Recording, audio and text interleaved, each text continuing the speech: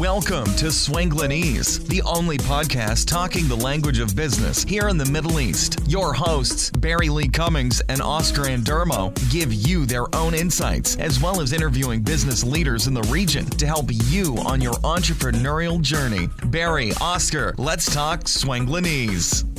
Hello and a very warm welcome to this episode of Swanglinese. In the studio this week, I have the company of a good friend of mine, Carl Edwards. Hello, Carl. How are you? Very well, thank you. How are you doing? I'm very well, thanks. Not too bad at all. And we're going to have a little chat today about Carl's entrepreneurial journey and his professional journey in the areas of focus that he has a passion for. And as always, Carl, appreciate the time. And we like to ask our guest to start at the beginning. So tell us a little bit about yourself. Where did your professional journey start? What is it that you do? And then how is it that we've ended up here today in the UAE on this podcast? Yeah, well, firstly, thanks for having me on your podcast, Barry. It's a nice change, and to be able to talk about my journey and share the things there that hopefully can help other people out. I mean, I pretty much started. So first of all, my profession is video production. That's what I offer professionally, and that's what I have about 20 years of experience. I first started off thanks to a friend of mine, Tom Finn, in the UK. And I started off in front of the camera, like we are now. This is where I'm most comfortable, actually, in front of the lens, talking to an audience. And that was for a nightclub called Ministry of Sound. All right. Yeah. Okay. And they had started Ministry of Sound TV, and this was before YouTube was a thing. And I saw them in the nightclub because I was an avid nightclub person. I used to love going out and clubbing, listen to some decent music, some wonky underground music in the London club scene.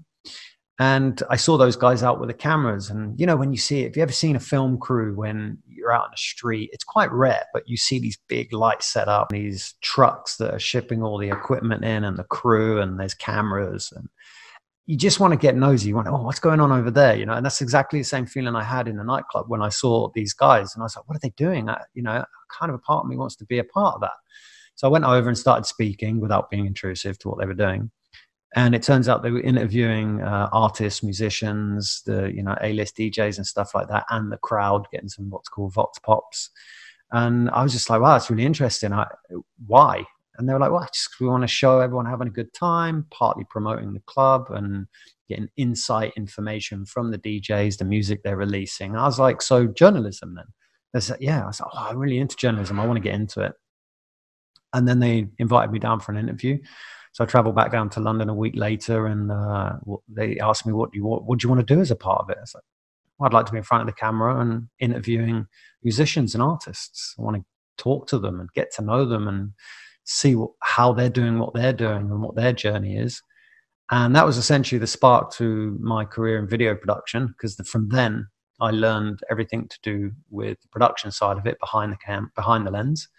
The filming aspect, the editing, the producing, and all these other kind of things. And from there, I just continued with Ministry of Sound TV. Then YouTube. All by just approaching them, literally just walking up to them in the club and asking them a question. Yeah. Well, I was on Liquid Confidence at the time, so Liquid Courage at the time. So it's that encouraged me to sort of just go and speak to them. Yeah, awesome. So that's how it started. And you were saying just then, so it was pre-YouTube when you got involved with it, and then obviously YouTube came along. And so what happened then? I can't actually remember the transition, because people were still using media players on their websites. That was still a place to host your videos. YouTube was still an unknown sort of territory. It was a place to watch funny videos, comedy, cat animal videos, all these other kind of things, memes and whatnot that came up. And then the platform, I guess, was being used for more educational purposes. People could take their show ideas or want to share their stories and turn it into essentially a broadcast channel, but of their own. And then that's where I guess the birth of YouTubers came from. And essentially what we were doing for Ministry of Sound TV, but instead of hosting that on a website that only a fraction of the population would subscribe to YouTube, and then putting that same format of what we were doing, interviewing DJs, onto there. And I guess multiply that millions of times with guys like me and Ministry of Sound that have the same ideas. And then that's where you get lots of other channels. Yeah, indeed. Yeah. And so you did Ministry of Sound TV transition onto YouTube as a platform to get a wider reach, and you were involved in that process? Yeah. Because then, of course, you had the duplications of that. Other brands and companies followed that same format. So yeah, they transitioned over to YouTube. But that was the point where I kind of left the UK. I went to Spain, because the scene in Ibiza was a lot more happening for music and nightlife. So I wanted to take the same aspirations over to that audience, because there's a bigger market over there for it. But I didn't understand branding, and I didn't understand business. I wasn't really an entrepreneur there. I wanted to share stories and pursue journalism, essentially. I wasn't thinking the mind of a businessman then. But then when I started adopting that into a way of making money, because of course traveling in Ibiza, it's not a place where you want to go without savings, and if the savings run out, you've got to make some money. So I was pushed into a corner, very independent, to have to find out ways of doing that. And that's when I started applying, how can I do what I'm doing and make money from it? And that's when my friend Tom, he turned around to me and said, well, I offer film production as a freelancer and facilitate productions where you hire crew, get the equipment in, get a production manager in to manage the crew and the equipment and so on, and make commercials or documentaries or event videos, which is very, very popular. There's so many events, and everyone wants their events documented for future reference and promotion and sponsorship attraction and so on and so on. So that's where I started looking at the commercial aspect and to make money from it. And then I transitioned into setting up my own company. Oh, right. And so was that KE Motion Pictures that you set up in Ibiza, or was that a different one that you thought of at that point? Yeah, different brand, same business, same industry. Back then it was called Lost in Media. Lost in sort of stemmed from being lost in Ibiza. Most people can relate to that for sure, who's been there. And I needed to add something a bit more professional to it. So I added media at the end, because it essentially covered everything that I was offering. So yeah, Lost in Media was the company I had back then. Right. And so how long were you in Ibiza for? And was it then Ibiza to Dubai, or was there a bit in the middle that you had? No, it's pretty much a transition from Spain to Dubai. I think I went back to the UK for a couple of months just to wrap up things, say bye to everyone, and then got on the next flight out to Dubai to start a new life. And what was, so this is something I always am interested in. Why Dubai? What was it at that point in time? Because how long ago was that? This is my 12th year here now in Dubai. So yeah, been 2007, 2008. Right. So that's just around the time that the entire world went into the toilet first time from an economic perspective. What was the attraction of Dubai? Was it somewhere that you knew about previously? Did you know anything about the UAE, or was there something in particular that you thought, you know what, that's where I'm going? Yeah, it's a very good question, and I very rarely get asked it. But I guess my answer to that would be television.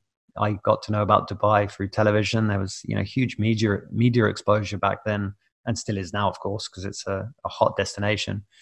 And they were showcasing the building of the Palm and how fascinating it was, building a landmass out and extending their coastline. And I just saw that as utter luxury. And, if they're doing that there, and then I had hints of it in Hollywood movies of how sheikhs were super, super rich and they got their wealth from oil. And at that time, I was going through a period of positive mental attitude changes because I had a fear of not succeeding in life, and I wanted to get on a path of success. And through those sort of times that I was going through of learning how to be positive and get your mind in the right state to get a clear vision and direction for where you need to go. And one of the best bits of advice that I got back then was surround yourself with the people that you want to be like. So if you want wealth, go and surround yourself with wealthy people. I mean, it makes sense. So that was kind of my attraction to Dubai. It was the success, the drive, the motivation, and the money. good reasons to come. So, and I think it's also why a lot of people were attracted and are attracted to this place. It looks different, and you know as well as I, with people outside of this part of the world, that there's a very gilded perception that we all must be super wealthy if we're here. It's not true, but that's obviously the outward perception that people get from this place. So it makes sense that would attract you. Now, were you coming here as an employee? Had you got a job that you were coming to on the ground here, or were you coming here thinking I'm going to do my own thing on the ground here? Because that's also quite difficult to do. Well, a bit of both. I'd done some preparation. So I'd reach out to a nightlife magazine over here and sort of pitched the whole online internet TV concept to them, of which I had a positive response for. So I did some preparation and had some connections before I arrived. I had some savings to come over with, of course. That's a must. But I did slip into a full-time job when I got here just to stay above board. And I'd got into property, which, you know, that was the fad at the time. But in 2008, it was also the end of that time too. Always sucks. I'm always that guy that gets into something at the end of it. But I think especially that particular industry, there's a lot to be learned from it over here, even coming in at the end of the high period, that the people in the industry tend to have a little bit of a reputation, rightly or wrongly, just people's experience of that. But there must have been some learning from that maybe it was that, well, I don't want to do this. I'm not sure if that was perhaps the learning lesson. That was the biggest lesson. This isn't where I want to be. I mean, I'm not knocking the guys that are in that industry at all. Sure. Certainly, I wasn't built for that. I wasn't built for, you know, the property and whatever's included to try and sell that service and that product. But it was just to get by. It was just a money maker. And, you know, I guess that was the roots for me to realize that life is not all about money. Okay. So this is interesting. I'd like to touch on this, because was it then after you'd done the property stuff, was that also the catalyst to start doing your own thing again? Or did you move into other employment prior to setting up your current companies? Well, it's interesting. First of all, I want to try and keep our conversation as positive as possible, but still real, because, you know, I like to tell my story and its truth. So, and what I mean by that is, I did transition into something which I thought was independent and a partnership, and it was with this Nightlife magazine. A complete misunderstanding there, and obviously it was down to communication. I hadn't probably communicated something, and what I mean by that is what I thought was being a partnership I was stepping into was actually employment. I was employed under them. I didn't understand the rules and regulations of what it meant to be an expat over here, being employed by a company, and companies seem to back then have more rights than the employee. And the moment I had a visa under them, I was essentially their employee and had very little rights and freedoms in regards to expanding my services out and attracting other clientele. Everything had to be channeled through them. And that was the TV concept that I grew for them. So, you know, the quick answer to your question is I transitioned to employment, but that wasn't where I wanted to be, and that wasn't my intention. Right. Okay. And so then how long was it until you were able to get where you wanted to go? Not long. I mean, I think I was doing that and setting up their online web TV thing for about 9 months. And during that 9 months, I picked up more contacts and connections with people, because obviously I was the face of it. I was the one going out and doing the speaking to people and making those connections.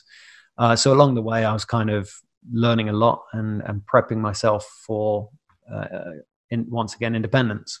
And then I went freelance. And then from then on, I wouldn't say I've always been freelance, because I made another attempt a little bit later on to set up another company. And this, I guess, is where my story is going to get interesting, and I can go quite a little bit deeper into it, because I'm very much on the fence at being an entrepreneur. I think I've got it ingrained into me to be an entrepreneur, and I'm motivated in that sense. As a businessman, but I don't really think business is right for me. Like running a business or operating a business, I'm not built for that either. I'm a creative, and the idea is always good at the beginning, as long as it stays an idea and you develop an idea. But when you start having to manage and be responsible for other people and making sure that's all above board, that's when it gets a little bit too much not creative and not for me. Yeah. Yeah, well, that makes sense. And running a business is very different to just being a freelancer and delivering a service. And like I say, I started doing my stuff, and I never had the ambition to create a huge agency around this. This is really something that I could do myself, which again, sometimes I think that's not necessarily the right way, because then you have to do everything yourself. There's not enough hours in the day, as you know. But it's always interesting to understand people's definition also of what they believe an entrepreneur is. And obviously you've got it built into you to start something, to do something that you want to do. So you're obviously working for somebody that you didn't think you were working for. You're prepping yourself to go out on your own. Was that then is that KE Motion Pictures? Was that the sort of the outcome of this time in the let's say negative situation that you found yourself in a little bit by accident? Was that what was the next step? Oh yeah, I mean, KE Motion Pictures didn't come until a little bit later. That was something a little bit more self-branded. That was around my personal identity. I mean, KE standing for Carl Edwards, my initials. No, I actually continued Lost in Media because I'd had the company set up in the UK as a limited company from Companies House. And I just thought, why not continue that? It was still an entity, and to continue that. So I continued the brand over here.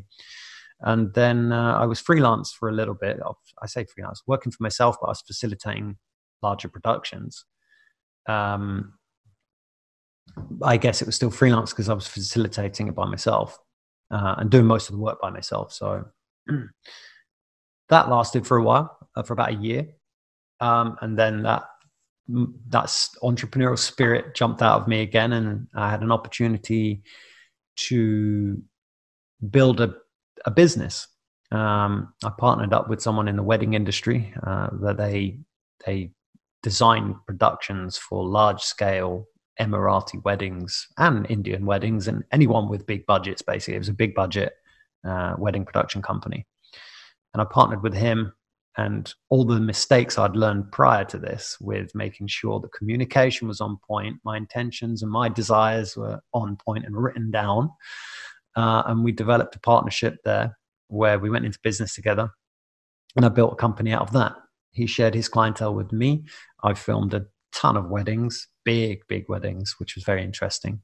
And of course, over here in the Middle East, their culture's male and female separation, right? So they respect their spaces. And in the weddings, you had the men's side of the wedding, which was completely standalone, separate wedding. And then you had the female. So essentially 2 weddings.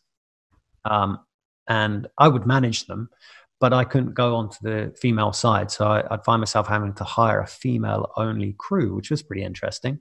And they're available if you look. And that business boomed and made quite a chunk of cash from that business. Nice. So then why stop it? Yeah, another good question, Barry. I'm trying to feel on the spot on this one now. Well, yeah. It's also, I mean, obviously we get into business for the financial reasons, but I'm guessing, and this is also a leading question to a certain extent, leading on your personal development journey. You said it already, that it's not just about the cash, but this is a good business. It's working. He's making you good cash. But what was the reason for saying, you know what, I don't want to do it anymore? Or were you forced into it, or you just an epiphany or a change within yourself that said, you know what, I'm still not doing what I'm supposed to be doing? A bit of both. I mean, I'm going to talk about running a business here now for anyone that's starting it out and deciding whether to partner with people or go it alone. Partnering with a business partner is what I learned is it's like a marriage. It is a marriage. And you've got to treat it like that. Communication is key, and without that, things just go massively south.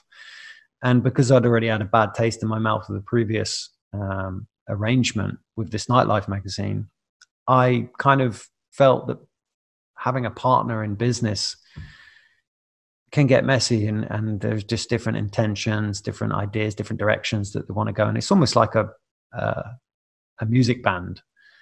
You have the drummer, lead singer, you have the lead guitarist, and everyone else, and they all have their different directions that they want to take the band in. And when those disputes start happening and people don't see their visions are not in line, then they separate. And it's the same thing. So that's essentially what's happened with me. Is we had different ideas of running a business, of ways of running the business. He was very money orientated, and I was like, I'm not interested in ripping people off. I'm not interested in taking as much money as I can from someone. I'll take what is fair, cover my costs plus a percentage. I'm not going to take any more than that. And the checks stopped being signed, which then I couldn't pay suppliers. And then I started to get, my reputation was very important to me, and that started going down. And in the freelance world, when you hire freelancers, especially in video production, it's a very tight net community. Everyone talks to everyone, and the moment you become that guy who doesn't pay, then no one's going to work for you. Sure. Yeah, no, absolutely. And you don't want that. And it's something we've talked about previously, especially now in the digital age. Your reputation is everything, and now your online reputation is everything. And people, quite rightly, go to exceptional lengths to protect that, as you should. I firmly believe you should, because especially here in the UAE, this is something that I've learned over the last 15 years, is that trust and how people perceive you in that way, your reputation, it's pretty much how all business is done here.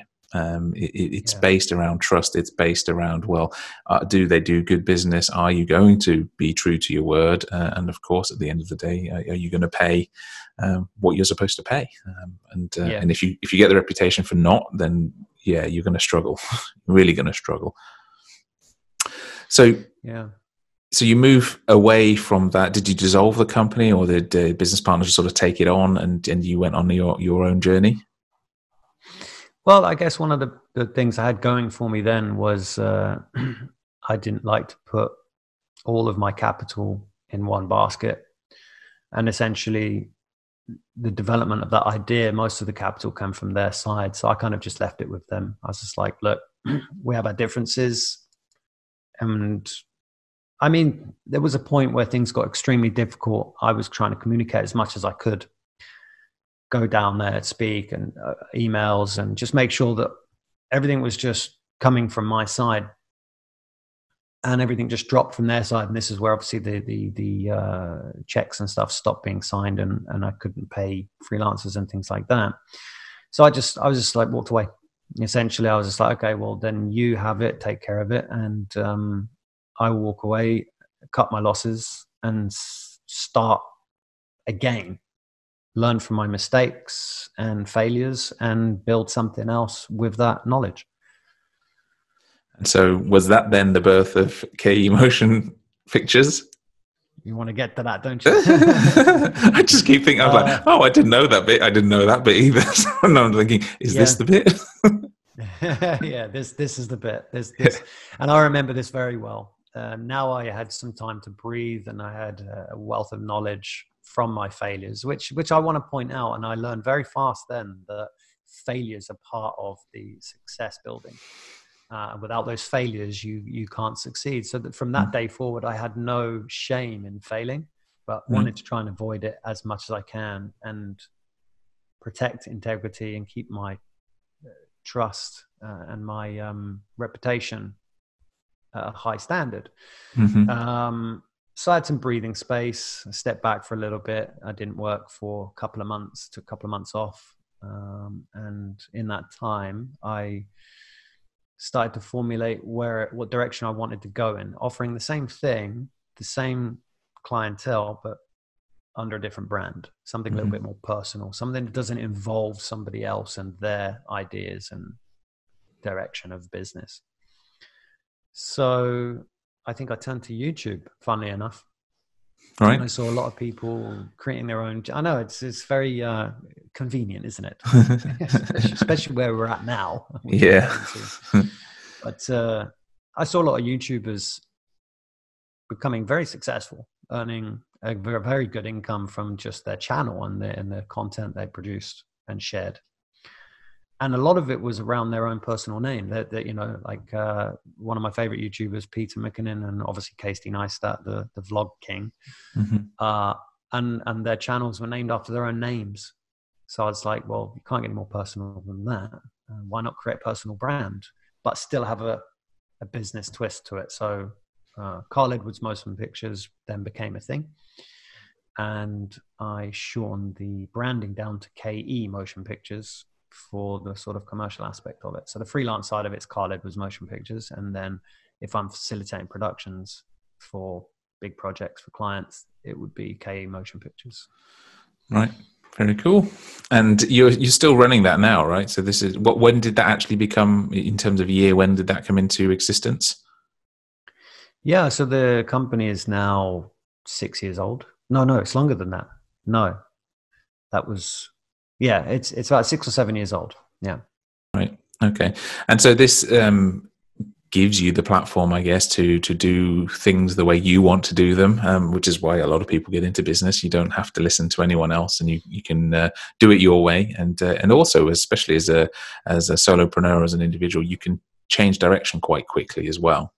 So that, especially now in the age of YouTube and content, we're bombarded with so many opportunities, really. And I know you and I have talked about this before, because you see something, think, oh, they could do that. And I'm guilty of this 10 years ago when I started my online careers, that I call it shiny object syndrome, where there's something glinting over there and you're like, oh, that's like a good idea, and that's a good idea. And then suddenly you realize you've got these 10 good ideas, but you're not doing anything on any of them. And so you're not really achieving anything. So it's one of those things where you have to be very, very clear about what you're doing. But I think within your business, it's obviously very clear what the end objective is when you're creating content for somebody. But something that I want to talk to you about is 6 years ago, you set this up, and there's got to be quite a vast difference between the kind of content that you were creating for your clients then and what you're doing now in 2020. How is that true? And what is that kind of transition? Well, I mean, before we come up to speed to current date, there is another business in there that I haven't sort of spoken about. And it was when the food trailers become a big trend. Oh, yes. Yeah. Which is great, because events needed it. It was something that was missing, a bit of street culture, and to have food trailers at the side of the road. Not that that's still permitted as much now, but at private events, concerts and so on, it was. So the entrepreneurial spirit come back to bite me in the butt, and say, you know, why don't you set up another company? Do another company. Because that's when I learned what I believe an entrepreneur actually is, and that's a solopreneur, or whatever you want to call it, is someone who builds a business and sells it, right? That's the normal idea of an entrepreneur. And so I actually wanted to do that. I wanted to build something tangible that I could sell to someone, and they took over the business. So I built a food trailer with a business partner. Having specifically said, I'm not sure I want to do this. I'll give it another go. Yeah. Yeah. And, one of the biggest mistakes in my life was it was actually with a friend, which is a shame, because, you know, you can imagine where this business partnership went based on current track record. and the friendship went with it too, which was a shame, really, you know, and I'm still very upset about it to this day. But learned a big lesson there is not to get into business with friends. Family businesses are good because everyone's kind of connected deeply, but friends can kind of just come and go. And that's what happened there. And that was, we built a food trailer, and dry hired it, got kitchens to put their own appliances in. And it was very successful. And when we went our separate ways, we shared what we could then and sold it, which is great. It was the first kind of business that was sold. It was really nice. But KE Motion Pictures was still there in the background. And I was applying my skills there to create marketing material for that business. So I was now using my video production skills and experience to create content for another business of my own. And that's when I had a big understanding of the value of video and creating content for businesses, because now I saw the value of it for myself. It was affecting one of my businesses. So I had a deeper understanding of value for the content I was creating for customers. Right. That's where I guess we can transition into the now. Is content has become very different, especially with platforms that are available to post to now, media platforms like YouTube, Facebook, Instagram. We can market ourselves and share content and share our own personal and business related stories in so many different ways. So it's massively changed. Yeah. But it's also, I think, very much, I would say, in any business person's handbook, it's an essential skill now. You need to know how to create video. And again, correct me if I'm wrong, but my personal opinion on this is that whatever your role is within a business, you now need to get comfortable with doing this, being in front of the camera and talking and communicating and sharing and educating, because that's what your audience expects of you now. And this is something that I want to talk to you about, because whilst I think that's potentially a good thing, it also means that the whole concept of content creation has been commoditized. And I want you to talk a little bit about this in terms of how do you explain and educate to a client today how much work goes into creating just a 15-second Instagram snippet, just a 60-second Instagram story ad, because that's how people phrase it. It's just a. But how do you explain that to somebody? Because it's a loaded question, of course, because I now have a newfound appreciation for what actually has to go into creating just a video. I just want a short one to go on Facebook. It's really easy to say. It's not easy to do. So how do you approach that whole scenario? Yeah, well, I'm glad you brought this up, and I think the question should be directed at you, being the newfound learner of what goes into making videos. I mean, it's just pressing the record button, right? And then your video is done. There's a magic auto edit button, and everything it's done. There's no value to it. Not on the contrary. So yeah, based on the way you were delivering that loaded question, there is yeah, you know full well that there's a huge amount of effort and resources and funding that goes into making videos, even if it's a simple just video. I want just a video for Instagram.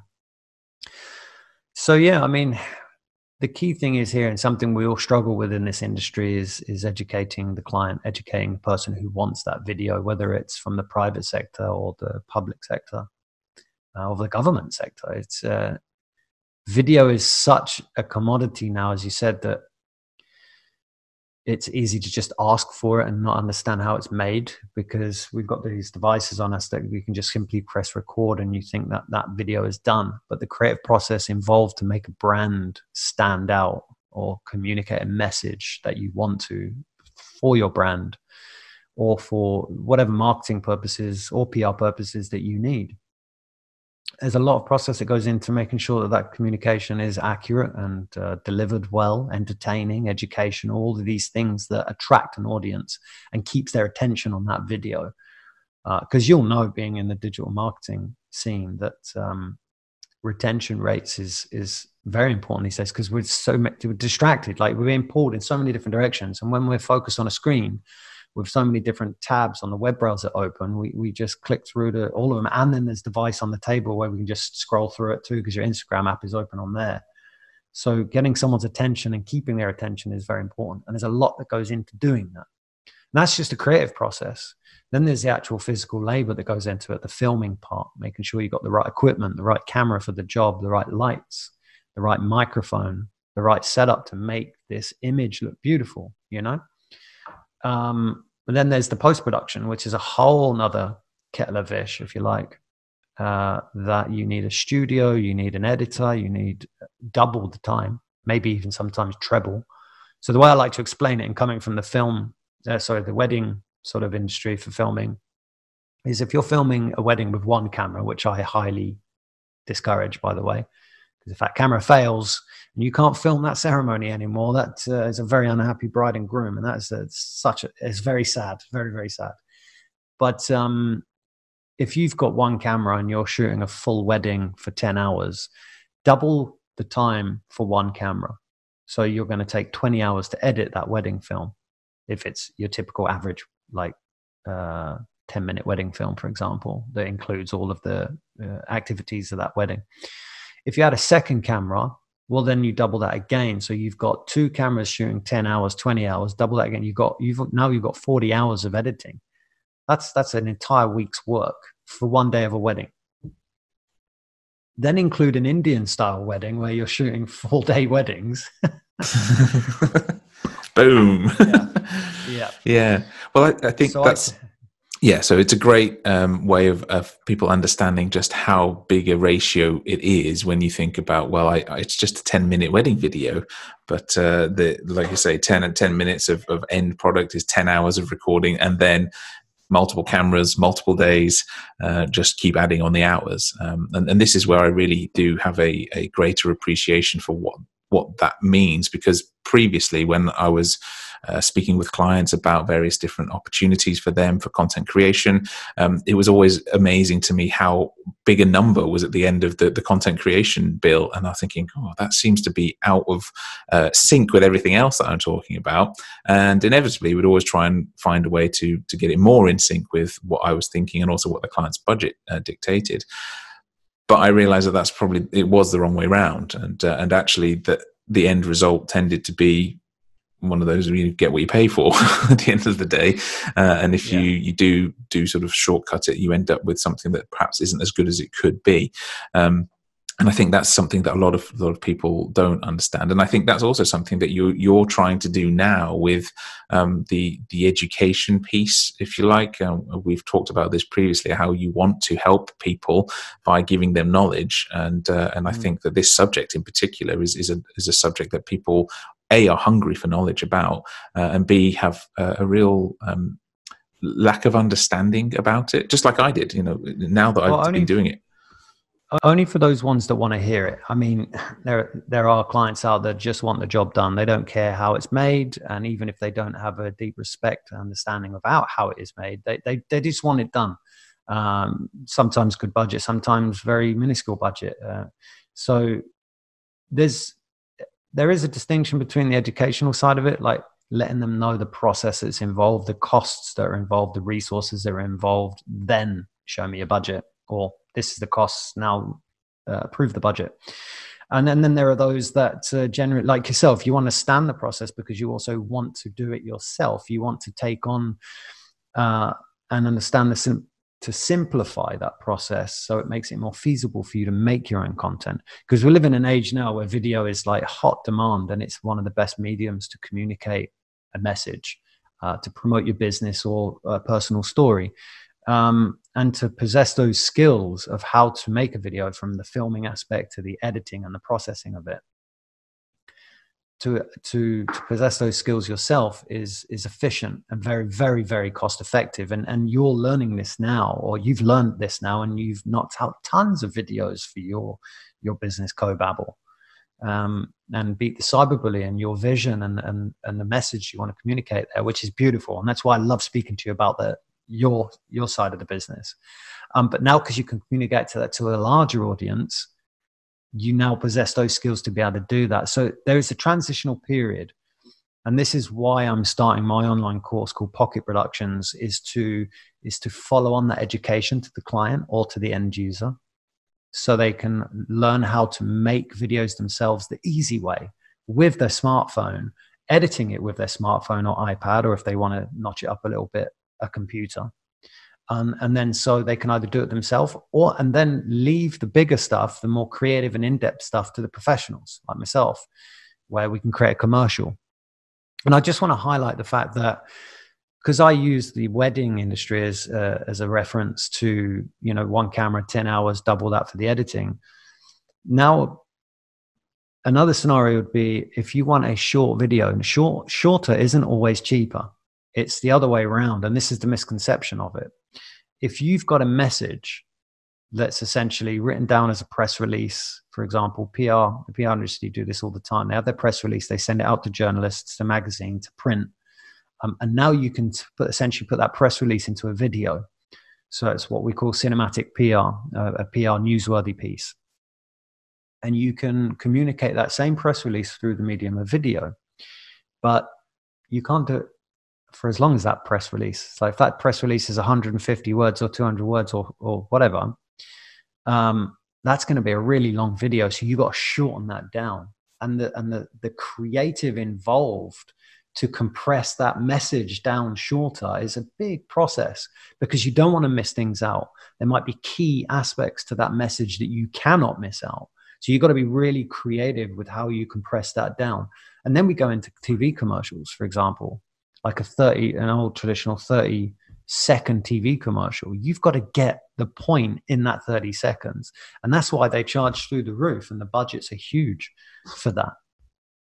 It was only 30 seconds, and as only 30 seconds, and that's I think this is a big part of what you're doing, and why it's so important is to help people understand the reality of content creation, and that yes, you can just stand there and hold your phone up and take your selfie and do that and do a piece to camera, and that is a video, and it is video content.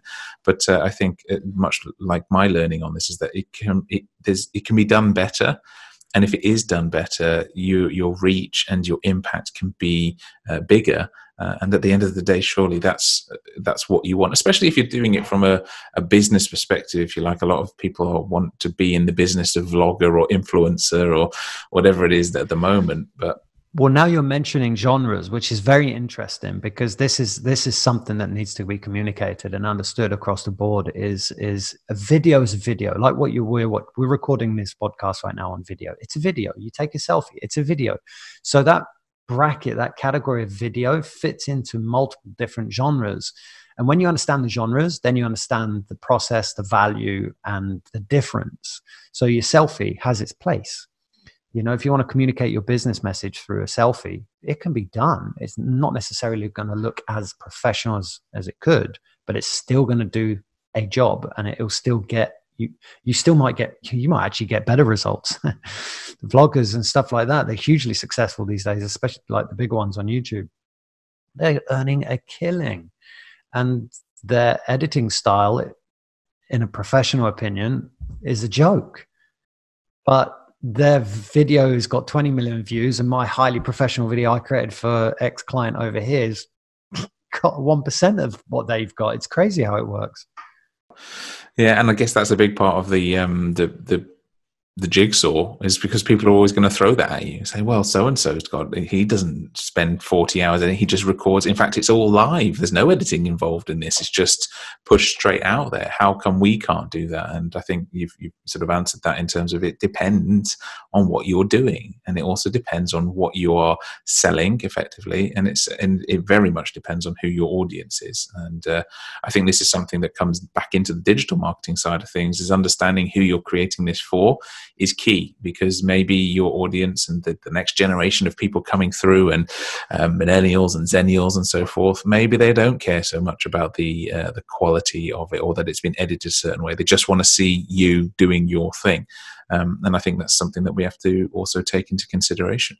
But I think, as a word you used earlier, we're in a transition period in so many different things when it comes to online business content, that there is going to be a period of time where actually highly edited or high quality content coming out from you as the face of your business is what your clients would want to see, or your potential clients want to see.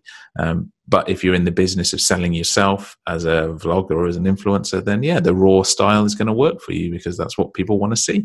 So it's very much dependent. It's an interesting point. It's an interesting point that you're putting here, because now that just it's come to my mind that you mentioned earlier the solopreneur, but then in film there's also the solo filmmaker, right?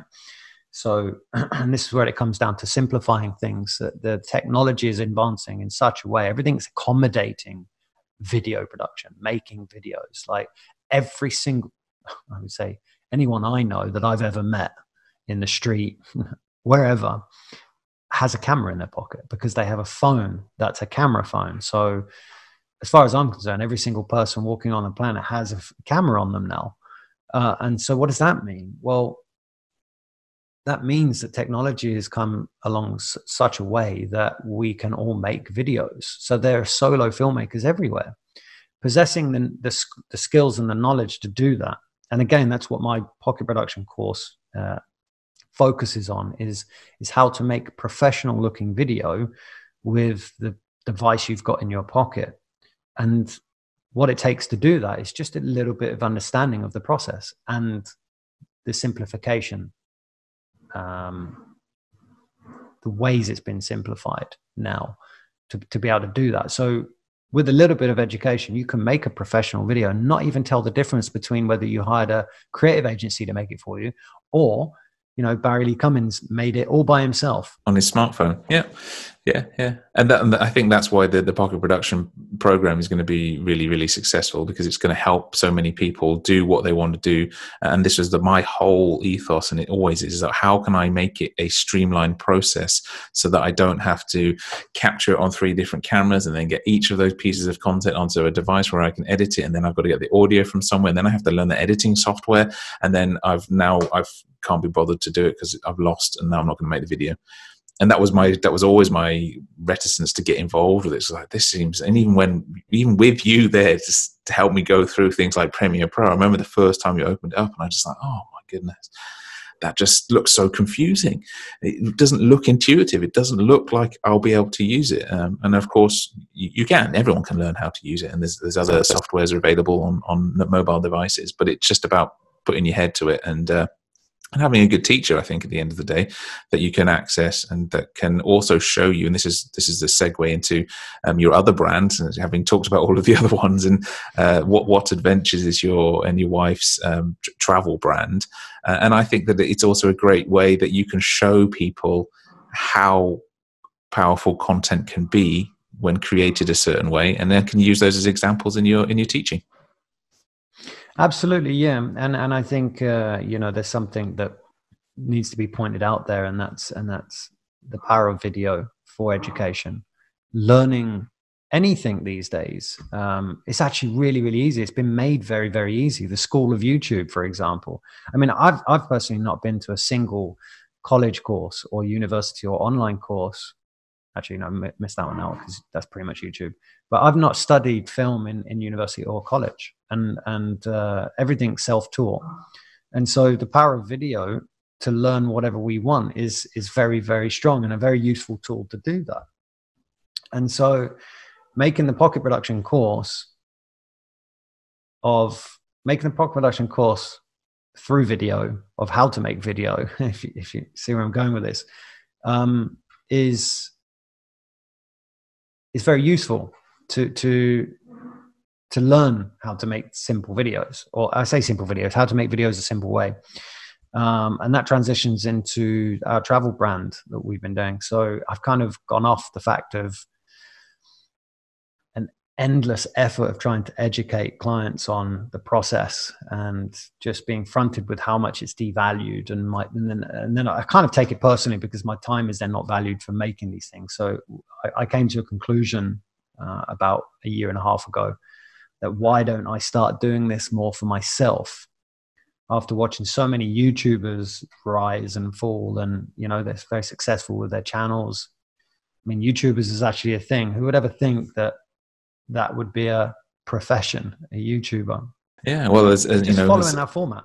Yeah, and this is the thing, that as a parent in this day and age, you cannot just turn around to your child now and say, just don't be so silly. You've got to come up with a real job, because, well, there are examples of people doing this. Now, they are few and far between, and it's still an argument to be said that, yes, there are some people doing very well on the YouTube, but the percentage of those that are super, super successful versus those who are consistently pushing stuff out there and are not making anything, that's the bit that isn't often communicated. But it's still the idea, especially with young people in the next generation as well, there's potentially the next super YouTuber who's only 6 or 7 or 8 at the moment, and you don't necessarily want to already, isn't it? Yeah, exactly. And you don't want to stifle that enthusiasm or that potential. So it's also a different way of looking at this. But I think that also comes from education, to understand that this is a viable way of moving forward. And maybe if you have a greater understanding of it, you could say, you know what, actually our son, daughter seems to be exhibiting some signs that they would be good at this. And so maybe we should be pushing that rather than saying, no, don't. And again, it comes into direct conflict with what I do with Beat the Cyberbully and the online safety space, because I'm a big advocate of not getting children into the online space too early. But at the same time, I'm also a massive advocate of educating children for the world that they're going to go into, which is a digital one. Yeah. And I feel that video creation skill set is an essential one, much like coding will be as well. And I love your vision of trying to teach them to create positive content that has a positive impact, something educational. I love that whole vision that you've got there with that. Well, that's something that we've got in common with the education side of things. We want to share that knowledge. We want to be able to impact other people by helping with some of the stuff that we've figured out along the way. And in line with that, we always ask our guests, and in terms of we haven't got time to get into it, but you've got a whole other side of yourself. So maybe we'll do another episode around the personal development. And I wanted to get into that because I think there's sometimes you get an internal butting of heads based on your personal development learning and the business learning that you've gone. So we'll do another episode on that. But to end this episode, we always like to ask our guests about resources. You've done a lot during your journey so far. You've learned from mistakes. You do a lot of personal development yourself. Is there anything that you would specifically recommend to those that are looking at their business or their idea or are in the middle of it at the moment, from a resource side of things? So whether that's a book, a mentor, anything really that you would say, you know what, I really think you should go and have a look at this. No, great question. And I think, everyone should share a little bit of a story of their own with this, because we all need inspiration. We all need role models. There are plenty of books out there. I mean, there are tons. We live in an information age now where we're just overloaded with information. So it is hard sometimes to know which way to look. So there are tons of books out there, and I've read tons of self-help books, Breakthrough to Success, The Secret, all these kind of things. And tons of YouTube videos and all the guys that are out there, like Gary Vee and their motivational speakers. There's tons. I say get yourself a more local mentor, someone that you can look up to as a role model, like you, Barry. I look up to you a lot when it comes to English speaking and the way that is translated across language in business in the UAE, what Swenglinese is all about. The way you conduct your business, the way you conduct your front line of your business, the marketing, the way you do your business development, tons of things that you do within business, I've been inspired by and learned from that and apply that myself for the things I don't get you to do for me. But a mentor, that I think I would definitely say the best advice I can give is find yourself a mentor, someone you can look up to, but have a good understanding of them first before you jump in their boat. And another person I'm inspired by a lot is Shaz from the Dubai, the co-working space. It's actually where my office is now. So I got to give them a bit of a plug because I really appreciate what they do for me and his personal mentoring sessions. He actually offers it as a service.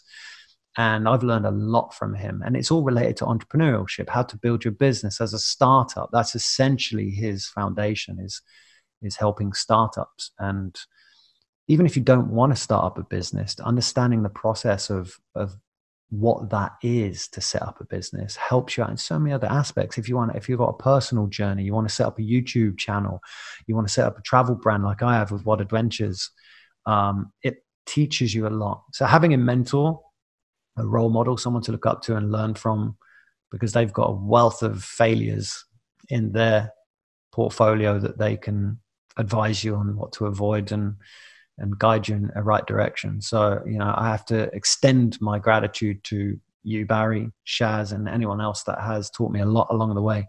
Mentors for sure. Yeah.